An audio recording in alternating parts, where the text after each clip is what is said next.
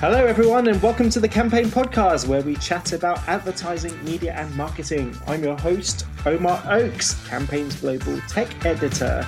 Later in the show, we'll be speaking to David Jones, the founder of You and Mr. Jones, where we'll be speaking about big stuff, the future of agencies, the future of marketing, and how he had a one-on-one with Mark Zuckerberg. And we'll be talking a fair bit about Facebook today, I suspect. But first, joining me today is Campaign's news editor, Gurjit Deegan. Gurjit, hi, how are you today? Hello, I'm good. I'm happy that the sun is shining, so all good, thank you. Oh, the sun is shining very strongly in London this week, 30, 31 degrees. It's getting too hot in England. It was 37 degrees last year. It's getting ridiculous. But we also have news in the UK about pubs and restaurants reopening. Gurjit, in a previous life, you actually used to write about pubs, didn't you? Are you excited about all this?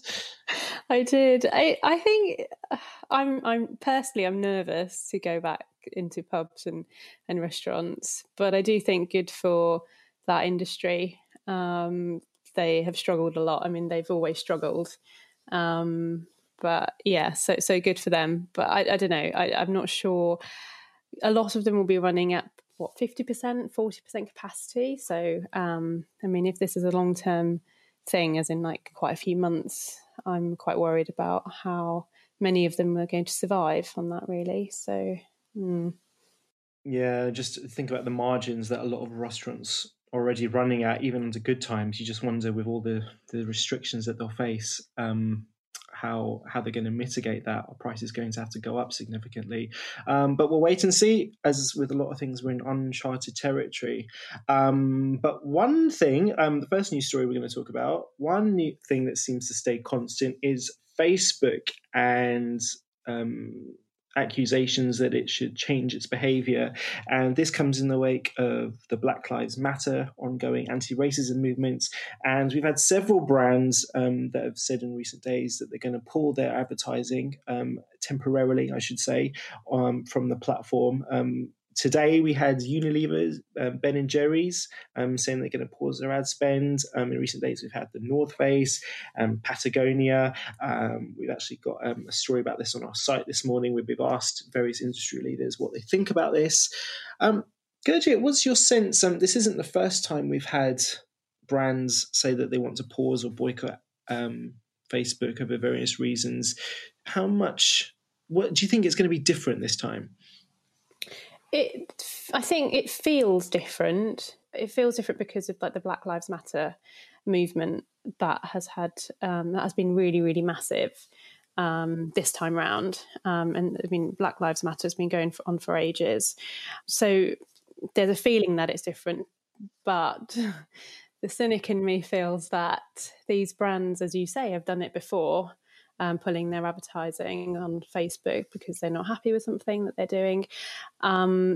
So I'm not too sure really, because surely when Ben & Jerry's, Patagonia and Co, like they turn back to spend in Facebook again, things will be back to normal. I mean, they'll probably have to do it for quite a while for actually to have an impact on Facebook's revenue, do you think? It's really difficult because, as you can see in the piece, a lot of people mention, Steph Bardega, who up until recently led iProspect London. He makes the point that so much of Facebook's client base actually comes from small advertisers, and even if Unilever, all of their brands decided to pull out of Facebook. As you say, Gurjit, is it really going to affect their bottom line that much? Now, the reputational impact, that's a different story. And it's this kind of thing where if users start to come off Facebook, plus brands start to come off Facebook, and it has that kind of downward spiral effect, and I guess it could affect real change. But it's interesting. I mean, and what... then it's an issue. So then I feel bad for the small businesses, because a lot of them can't advertise. Well, they can advertise elsewhere, but I mean, Facebook is a big platform for them to advertise on and to kind of reach for like bigger audiences. They can't always afford to do like the big ads that the Unilever brands can. So those Unilever brands can afford to come off Facebook for good if they want to, but I don't think they will. But they'll still continue to kind of build their brand in different ways. But yeah, then then it's an issue if it's impacting small businesses on like our economy. I think it's a bigger issue there. I think that's absolutely right. And the thing is, if you've got a platform, as they call it, or if you've got I was going to use the word utility. I mean, that's what it is. It's a utility, Facebook is becoming for a lot of businesses, where just in the same way that you need a road to drive your car, you need Facebook to advertise. And it's great that we've had this private company that's been able to innovate and create this amazing platform for businesses. But at the end of the day, if it's something which is considered a public good, then it needs to be regulated like a public good. And I think, it's a long time coming that we've needed to have this conversation as a society. And it's all well and good for individual brands to make a decision, but there really needs to be, I think, serious conversations about regulating Facebook in this matter. Most definitely, So it's a big issue. It's not going to go away. Also, big week, not just because of pubs and restaurants reopening, but also Boris Johnson, the Prime Minister, saying that cinemas are going to reopen as well. Gurjit, are you going to be racing back to the cinema? Like I said, I'm quite nervous about the government kind of moving too quickly on this, but I do think it's absolutely great news for cinemas to reopen. Hopefully the ad spend will start rising, and the industry will start to see some benefits of these places reopening. I would love to go to the cinema, but like I said, I am quite nervous about it. I don't know. What about you? I've got a little baby on the way, so come next month, I'm going to be on super lockdown. I'm not going to be doing anything. I'm not going to be going anywhere for several weeks. I do really miss the cinema. I used to try and go as much as I could. I absolutely love seeing, especially big budget kind of blockbuster films. It's just not the same on your TV. Listeners, you should check out Catherine Jacobs' piece. She says that we're actually going to value cinema experiences even more after the lockdown because we missed it so much. She says, one of my favourite feelings is a sense of anticipation you get in the cinema when the lights go down, the popcorn rustling, the whole room holding its breath before the film starts. And I think, I completely agree with that to an extent, but it speaks to this, and I think it's a point for retail as well, this.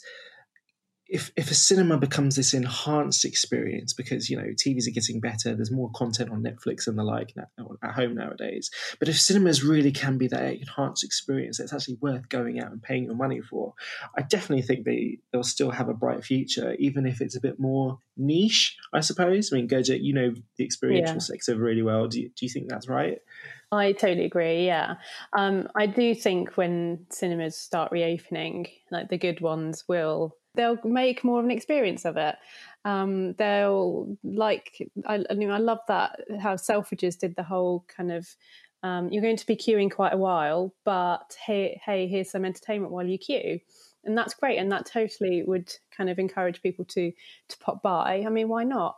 In cinemas, you go. You're right, and Catherine's right. You go for the experience that to have some, like, I love the salty popcorn, and to sit like comfortable in the dark and just like watch this massive screen with this surround sound. It's absolutely brilliant. There'll be queues, so why not put something else on, around the foyer or something, or it'll be fun. Yeah, if they do something like that, it will be fun. But and I think you and Catherine's right that definitely people will be kind of looking to go back to the cinema experience. Yeah, industry obviously keen for cinemas to reopen and for customers to return. The reopening of UK cinemas due for 4th of July. Just a reminder about some numbers we had through in April from the Ad Association forecast for the rest of the year. Cinema ad spend down 100% for the second quarter of 2020, down 40% for the third quarter of 2020, which we're just about to go into. They think that even when we get to Q4 towards Christmas time, it's only going to go up by 2%. And so that 33% down cinema advertising is forecast for the end of the year. and they say that it's likely to. They forecast it to go up by 40% in 2021, but do the maths on that, it's still kind of down over the 2 years. So just like many sectors of this economy and this industry, COVID is having a real impact. And of course, it's had an impact on events and awards as well. And guess what? It was supposed to be Cannes Lions this week, and it still is to an extent, but we're not on the Croisette Gurgit. What would you be doing right now? It's Wednesday morning we're recording this. What would you be doing? Wednesday morning? It's about 11 o'clock. So I'd probably be either finishing or going to a session at the Palais. I would be looking forward to the campaign party. That's always on a Wednesday night. Yeah, which is always really good. And I would, I don't know, I would probably be rushing over to the campaign tent for a free lunch. Not because we're incredibly tight, listener, even though we are, but it's just that you are running around so much. There's so much news to cover and so many meetings that you're having packed into this 1 week that you just often don't get time to eat, and you just kind of like you look for the nearest tray of canapes or whatever's been left lying out at some event that's just happened. I'm not painting a very good picture, but that's the glamorous life that we lead as advertising industry journalists. We're running down the Croisette, sweating, and then finding some canapes to shove in our mouths. One piece of news that came out was Adam and Eve DDB was named Europe's top agency of the decade. Also campaigns agency of the decade. Just saying.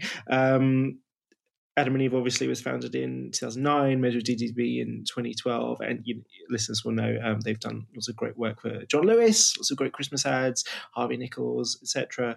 Abbott Mead Vickers, BBDO, also Omnicom was in second place, and third in Europe went to Ogilvy Paris. So some good news. Obviously, we don't have any awards like we normally do at Cannes this week. Is there anything else that's caught your eye? We've had these virtual talks that they've done, Lions Live. Has anything caught your eye? Have they done okay? Well, I haven't actually tuned into any of them yet, but I'm looking forward to hearing from Procter & Gamble's Mark Pritchard later today, and our journalist Simon Gwynn has got an interview booked with him as well for a bit later. I'm looking forward to hear. Always looking forward to hear what these guys have to say. We'll see. What about you? Did you tuned into some CMO sessions? Yes, on Monday I was quite interested in what was happening, so I flicked through some of the presentations. Some were okay, some live Q&A stuff. There was a session with Peter Field, which was quite good, kind of banging the drum for how brands should keep up brand building despite the pandemic. Quite important. If you've not listened to that, you should. Other stuff, not so good. I mean, I listened to Facebook's kind of talking about recent activity, and it was it was just a pre-recorded thing where they were talking about their recent brand activity, which wasn't, there weren't any questions, for example, and you really want Q&A in that sort of format. So that was a little bit disappointing, but they're doing the best that they can, as we all are. He says, recording podcasts from his living room. No, I mean, we're obviously very keen for Cannes to return next year. I covered the Mark Pritchard session last year for campaign, and I was this close to John Legend, who was in that session as well. And he kind of did a little song, was on the panel with Mark Pritchard, and then he came into the press room, and it was like, oh my god, it's John Legend! I took pictures of him, and I was sending to everyone I knew, and it's, that's probably, is that the most famous person I've been that close to? I think it might be, actually. That was good for me. So I doubt Simon will have as illustrious a meeting with Mark over Zoom today, but we'll see. That's it for the news right now. I'm going to throw it to our interview with David Jones, and when we come back, Gert and I will look at some of the most recent ads.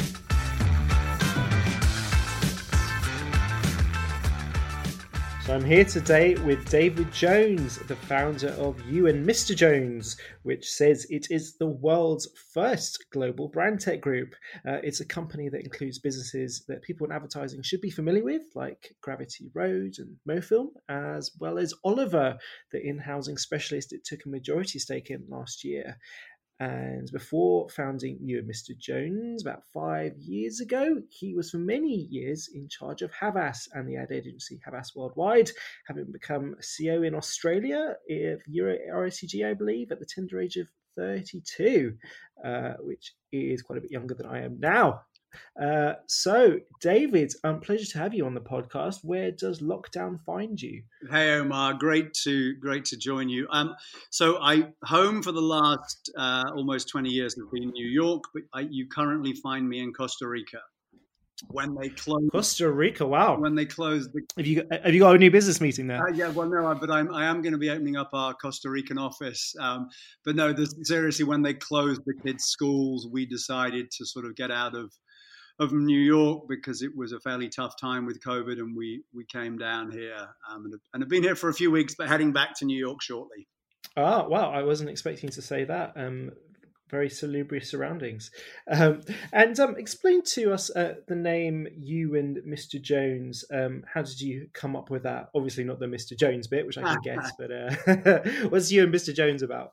So somewhere between the sort of the naming conventions of a technology group and the naming conventions of a brand and advertising group, I wanted to find something that was an interesting hybrid, because we're obviously a technology group, but we also do a lot of our work in and around the branding and advertising space. And I think, tech companies tend to have strange names that often use odd letter spellings because the name they wanted wasn't available. And advertising groups tend to kind of call themselves after the name of the founders. And so the idea here was, obviously Jones is an incredibly common surname. So Mr. Jones is a nod to me, but it's not like calling it the David Jones Group. Secondly, the you that, or probably even most importantly, the you always comes first. So you, whether you are a client, an employee, an investor, you always come first.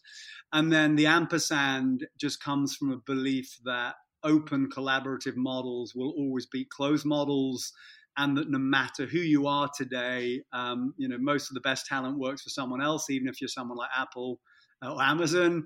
And technology moves so fast that there's no way you can be at the cutting edge of owning it all.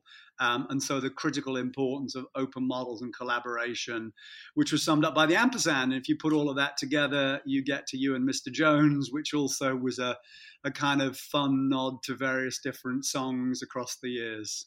Indeed. All right. So how is COVID and the pandemic and the lockdowns, etc., how has it affected You and Mr. Jones? When disruptive change like this happens, like COVID happens, what it tends to do is it doesn't create new change, it accelerates the existing change. And so we've seen a huge acceleration of the shift to everything we do, which is always on digital and social content, e-commerce. So it's actually been, our organic growth for quarter one was 37.2%, and we will have strong double-digit growth for the year. So it's just accelerated the shift to what we do. I mean, to be clear, when we created the company, we called ourselves a brand tech group. What's brand tech? We believe that everyone will understand the brand tech category in the same way as people understand fintech or biotech. But it's just using technology to do marketing better, faster, and cheaper.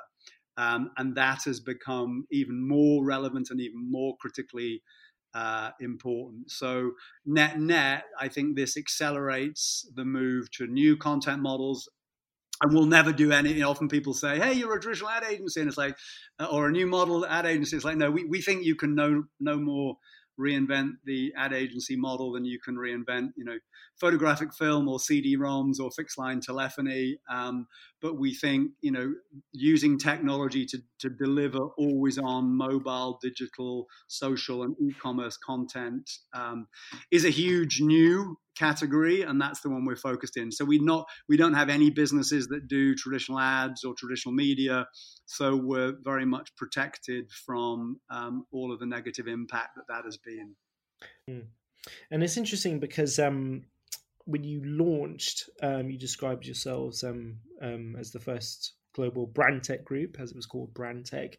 And now the ecosystem, or rather the Adland landscape, looks quite different now because as we speak today, Martin Sorrell has launched S4 Capital, which is supposed to be a different kind of company offering marketing communication services.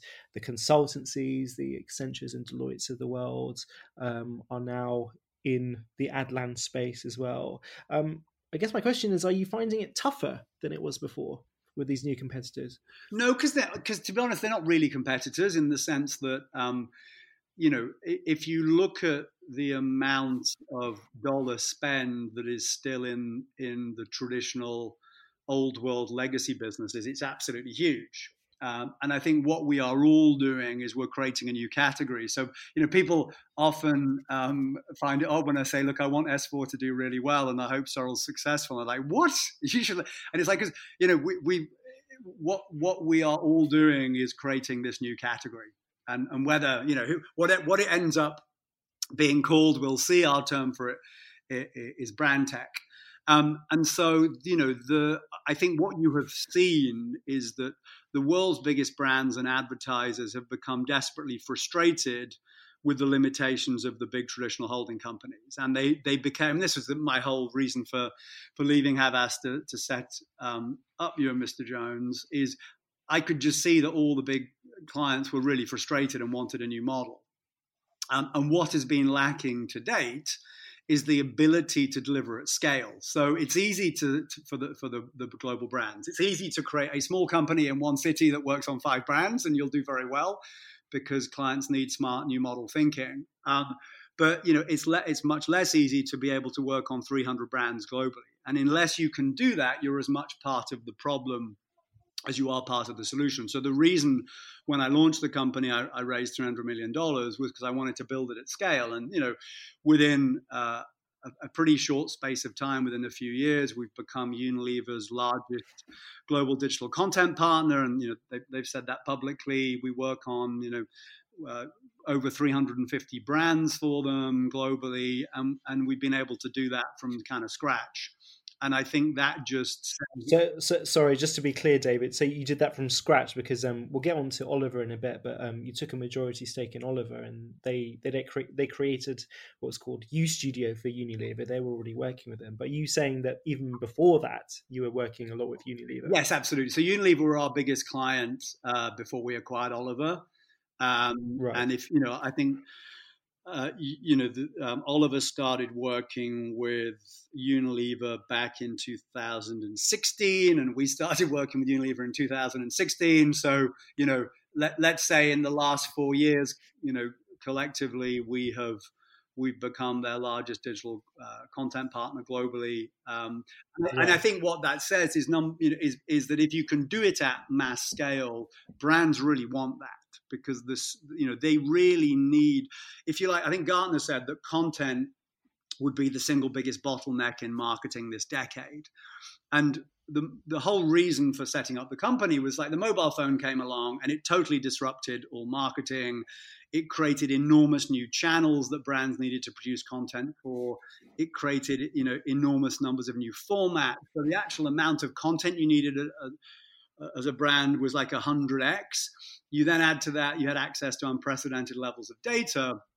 And then even more significantly, every single person on the planet became a content creator. And, the marketing director who'd sort of perfected the traditional marketing playbook was sitting there going, shit, we need help. The problem is we go see the big agency groups, and whilst they get brand, they really don't get tech, nor do they want to.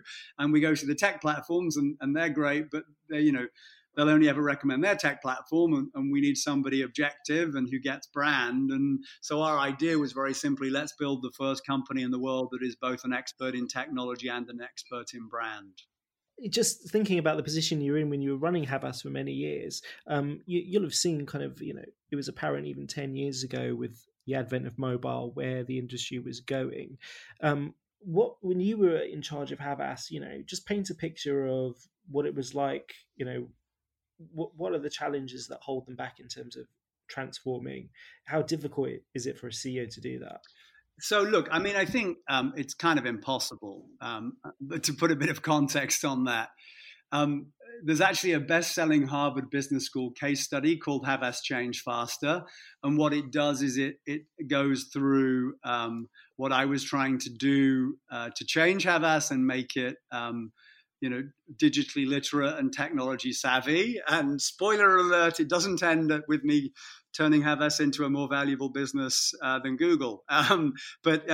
Seriously, they came in and they talked to all our senior execs and they came to our meetings and they put together a really interesting case study on it. But I think the case study is as much as anything is about the structural decline of an industry.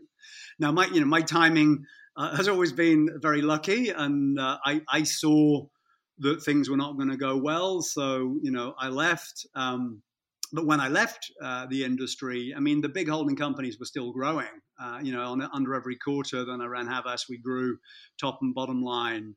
And I think, not just Havas, but if you look at the last 3-4 years, most of the holding companies have been in decline, some or all of those years, or at best flat. So it's become a declining industry. And you can sit there and sort of go, but hey, it should be really easy to not make that the case. And you could even say, and looking at what we're doing and what S4 are doing, Sora was obviously running a bigger company than I was with WPP, but you could say, like, what did we not know then that we know now? Because both of us are running businesses that are growing incredibly fast. And the answer is nothing.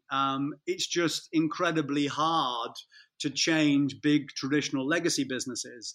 And if you look in history, it's never happened. And in fact, the guy who oversaw the Havas case, Professor Mike Tushman at Harvard, was the key lecturer on disruption. And he sort of said, look, you've pretty much never seen a business that has been able to reinvent itself when disruption hits. I mean, look at Kodak. They should own today Instagram and TikTok and drone businesses and all these kind of things. And in actual fact, they don't exist. So I don't think they can. I think you basically have a core business that makes your money doing something that if you set out to disrupt that, you basically just accelerate the decline of your business dramatically. And so now that said, I don't think any of them disappear overnight. They're still businesses that throw off a lot of cash and that make sense as a private business. But as a publicly listed company, they're no longer growing, and that's what the markets reward. So they're just going to continue to decline. And Morgan Stanley put out some numbers recently said that 50 billion has come off the market cap of the big traditional holding companies in the last 5 years. And I think because of that, they're finding it increasingly hard to attract the top talent. They don't have the tech expertise that's needed, and clients just don't want to work with them anymore. Other than that, it's all looking quite good.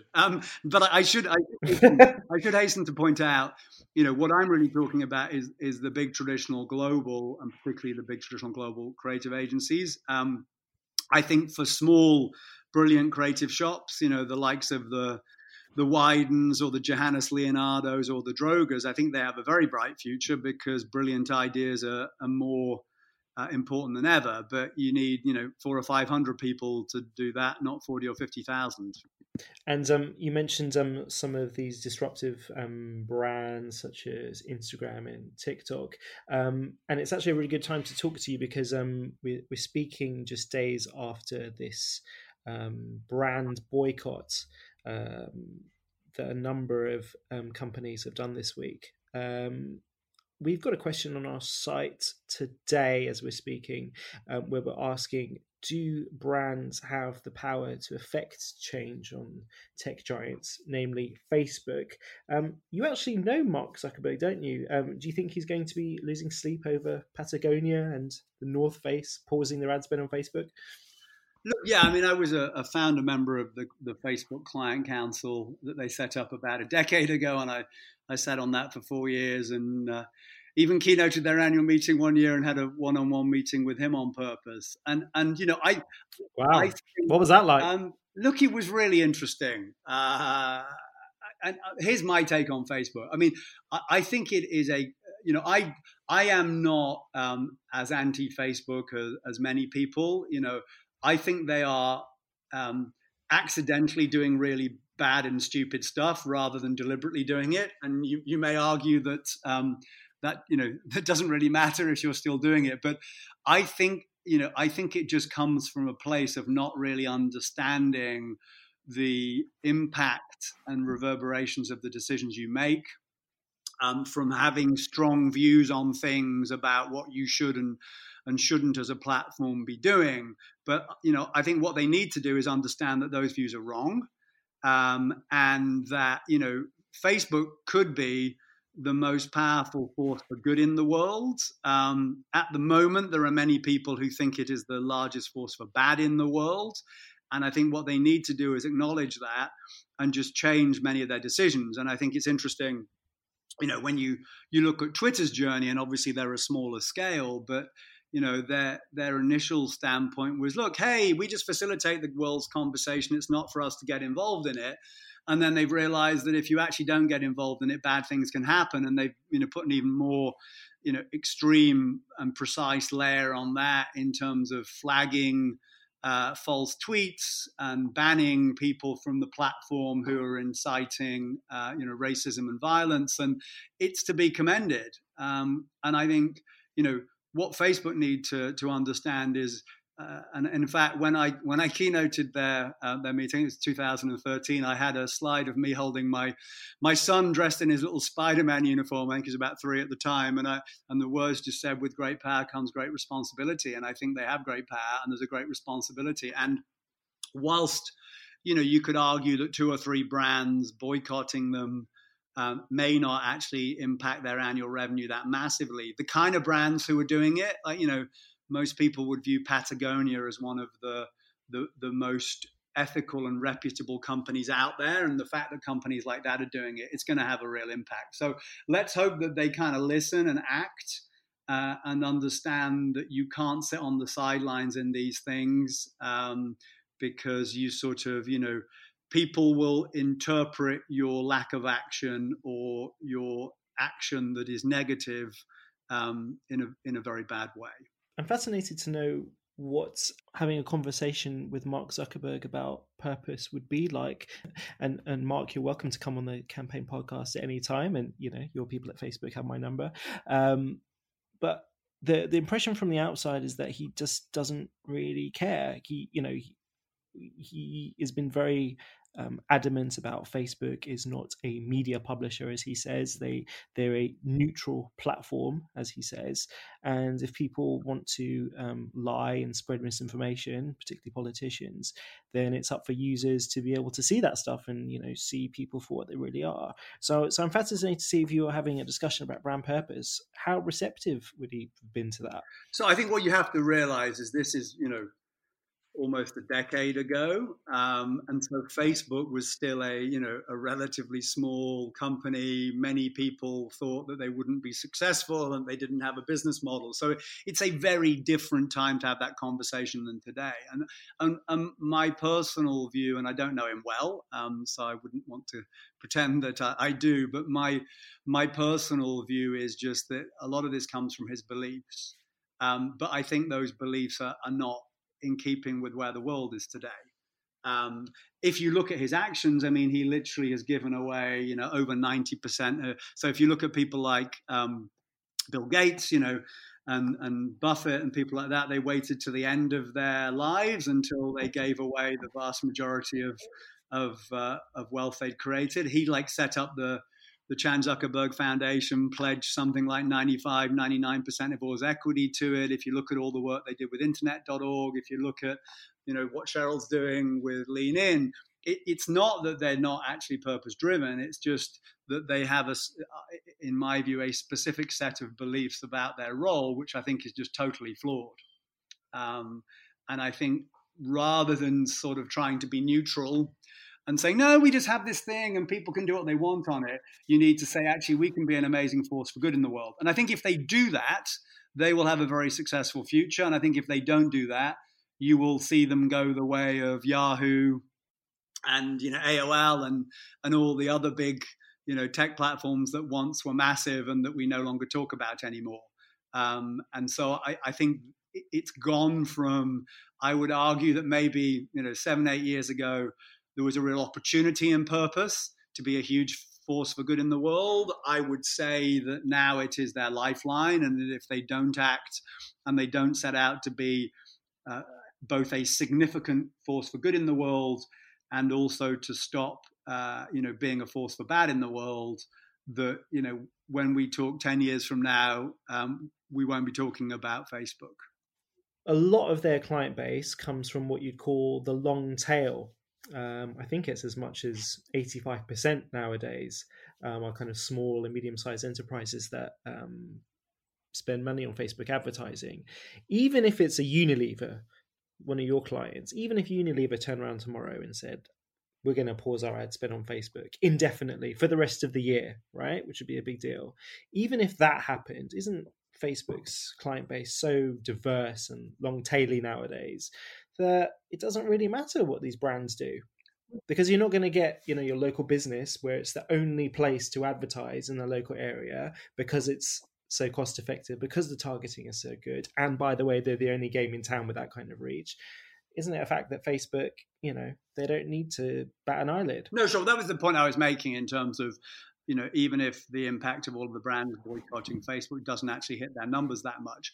But I don't think anybody has successfully built a sustainable business where they are viewed to be a negative impact on the world. It might work for 3 years, 5 years, 2 years, so it might not have any impact in 2020, but it's certainly going to start having a big impact over time. And the real danger within that is, Facebook is an incredibly effective place to still spend $1 of advertising. If you include Instagram within that. But there's a point in time where enough people believe that they just don't want to be on this platform, and people start leaving the platform critically, and that will lead to a bad place. So I don't think this is one where you can ignore it and say it doesn't matter what are a few clients leaving the ship, because I think that it can very quickly over time lead to a desertion. And then that's very, very hard to ever come back from. Okay, let's get to Oliver, which you mentioned. You took a majority stake in Oliver, I think, at the beginning of 2019. It's been more than a year now. What's happened since? What's changed post-acquisition? Not a lot, really. I mean, I think our model is very simply to say, we think for brilliant entrepreneurs, their choices are complex because either they take sort of private equity to fund expansion and growth, but it doesn't come with any strategic added value on the whole and really only cares about exit multiples. Or on the other side, they do a big strategic deal with an Accenture or an IBM or someone like that, or a WPP, in which case, they suddenly become an absolute rounding error on a rounding error in a giant company that often isn't what they thought they were getting into.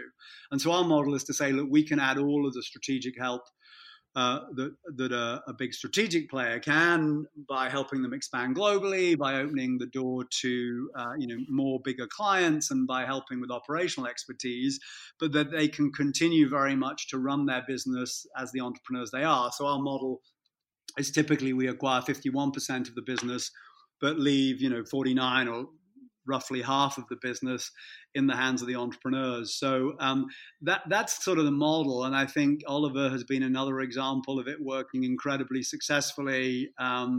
They're doing absolutely brilliantly. I think if you ask them, they would say that we've delivered everything that we said that we would. And if you ask me, I would say they've delivered everything that they said they would. And it's going phenomenally well.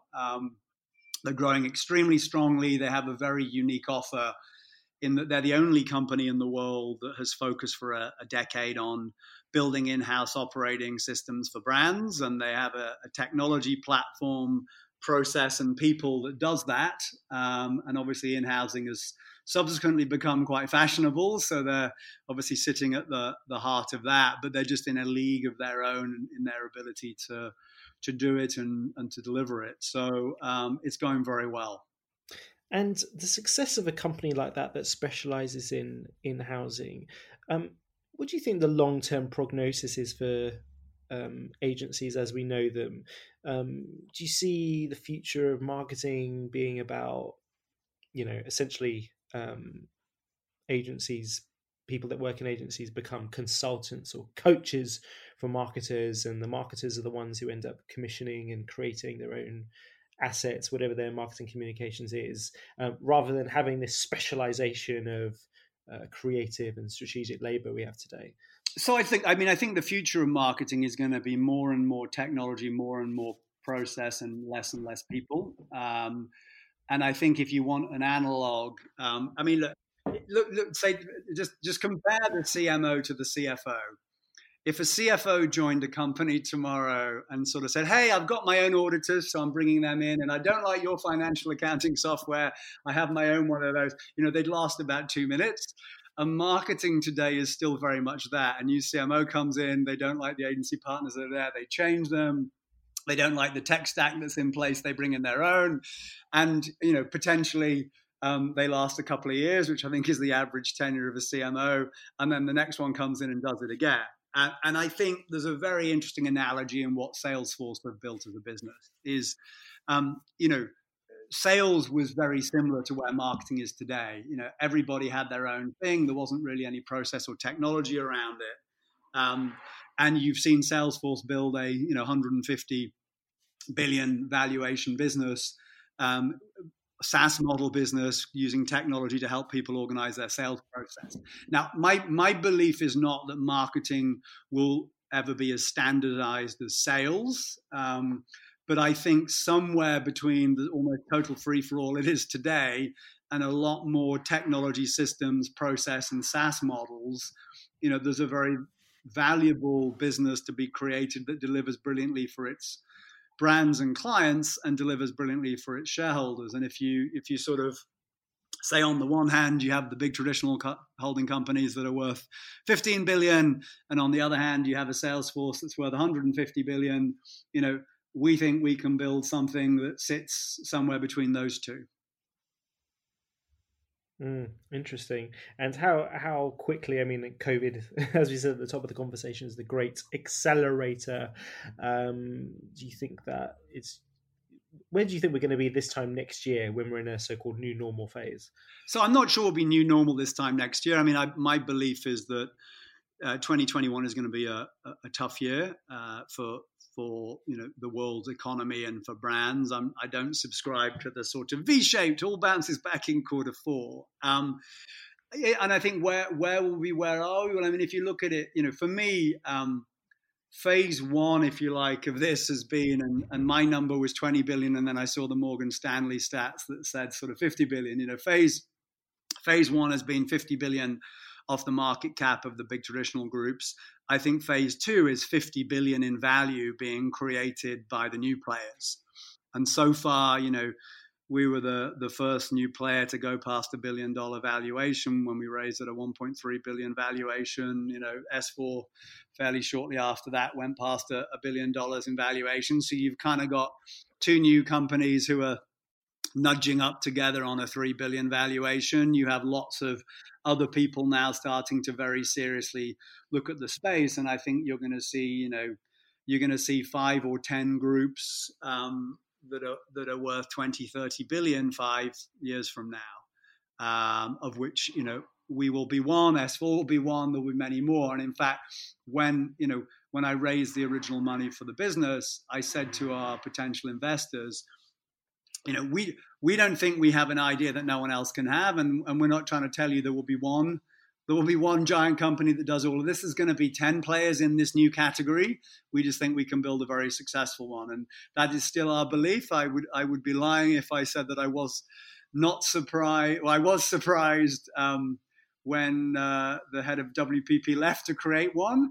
That wasn't, we hadn't put that down in our sort of what we thought would happen. We were convinced that there were going to be 10 groups like ours, because when there is a massive, massive demand for something, people are going to fulfill that demand. And there was a massive demand on the part of the world's biggest brands for help creating the enormous volume of content that they needed for digital, social, mobile, better, faster, and cheaper, and to do that using technology, not people. Okay, and of course, final question is: it was supposed to be Cannes Lions this week. Would you be in Cannes this week if it wasn't for the pandemic wrecking everything? What would you be doing right now? Yeah, no, I would have been in Cannes. I mean, I think the reason to go to Cannes is less because of what it is and more because everyone's there. And so it is still a very effective way of, meeting a lot of key clients, seeing the tech platforms, talking to acquisition targets, talking to talent, and you sort of have a lot of people in one place. I think the challenge for Cannes is that their business model was sort of built on, agencies entering awards. And we, sort of phase one worked well when clients got into awards and started going to Cannes and saying awards are important. But phase 2 and 3 have been all the management consultants going to Cannes, and now all the tech platforms going to Cannes. And as you know, if you look down the Croisette, all of the huge installations, it's Google, Facebook, Pinterest, Spotify.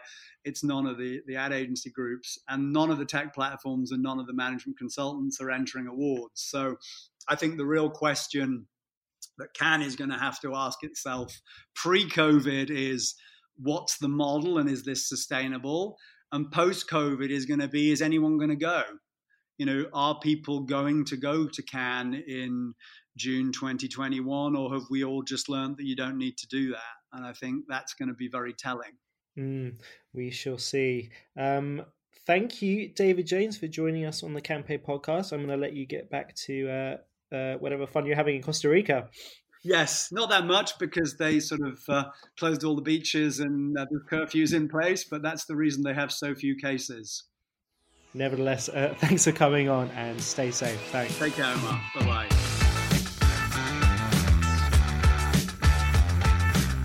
And we're back. Gurjit Deegan looking at this week's ads. MoneySupermarket.com. This is interesting. They've created a new mascot. It's a bull. And they're using it to illustrate how the brands can help people stay calm when faced with the impending doom of bills. A bull in a china shop? He should be going berserk.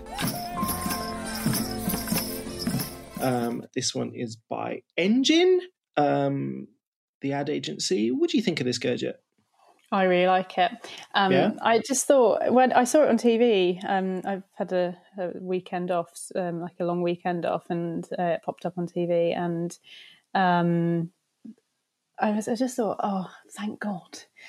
Thank you. Like, they've actually done a decent ad for this, because I really wasn't a fan of the first work that they had done. It was really? like I thought you loved everything to do with Matt Berry, who does the voiceover. I thought you loved it. I do, and I feel bad for saying that with like Matt Berry being involved. But I mean, come on, comedians can get it wrong. But yeah, his voiceover was great, but it was really weird. It was just all those, it just made me feel a bit dizzy, and I really didn't like it. But this is a really good ad, and the voiceover with Matt Berry really works. And yeah, the bull in a china shop, and that bull just like everywhere in the most kind of stressful situations, just looking all cool and chilled out. I really like it. They're on a real kick with the animals. So they've got a bull in this one, the Money Calm Bull, and before they had a sloth of bears, not a sloth of bears, a sleuth of bears. That's the proper collective noun. And then before that, there was a goat who was in a jacuzzi. So everyone loves cute animals. I think this bull one is it is pretty good. Out of all of them, I quite like it. So I like the way they play on the bull in the china shop thing. It's good. I think it's really good. One of the other things, I think it supposed to be this week or next week. We were supposed to have the Wimbledon tennis tournament, and I actually live not so far away from the All England Lawn Tennis Association. Me too. Yeah, you live in Ellsworth, not so far away. I live in Wimbledon Park, despite not having the tournament, and they've produced some advertising. I guess they already spent the money, so you might as well do something. No, I jest. No, it's for the Lawn Tennis Association. It's by their agency, the And Partnership London, and so they've launched this campaign which encourages people from all walks of life to pick up a racket this summer, even if they aren't particularly good at tennis. Hey, if you're gonna hit it out, then hit it out. Proper out. Who cares? That ball doesn't. Do you think, I mean, this is something that Wimbledon has done before where they're trying to promote people to do sports, but do you think just having the lack of that obvious tentpole that, obviously we're not having Wimbledon on the BBC right now, do you think it's going to have the same impact? I haven't seen this on TV yet, actually, and so I've been watching a lot of TV lately. So I had a look at it on our website last night. I really like it. I think what they've tapped into here is people in lockdown and playing tennis pretty badly, because that's the only thing they can do. So I can't remember when the tennis courts reopened. It's a good few weeks now, and everyone was like on the courts just playing rubbish tennis just because they could.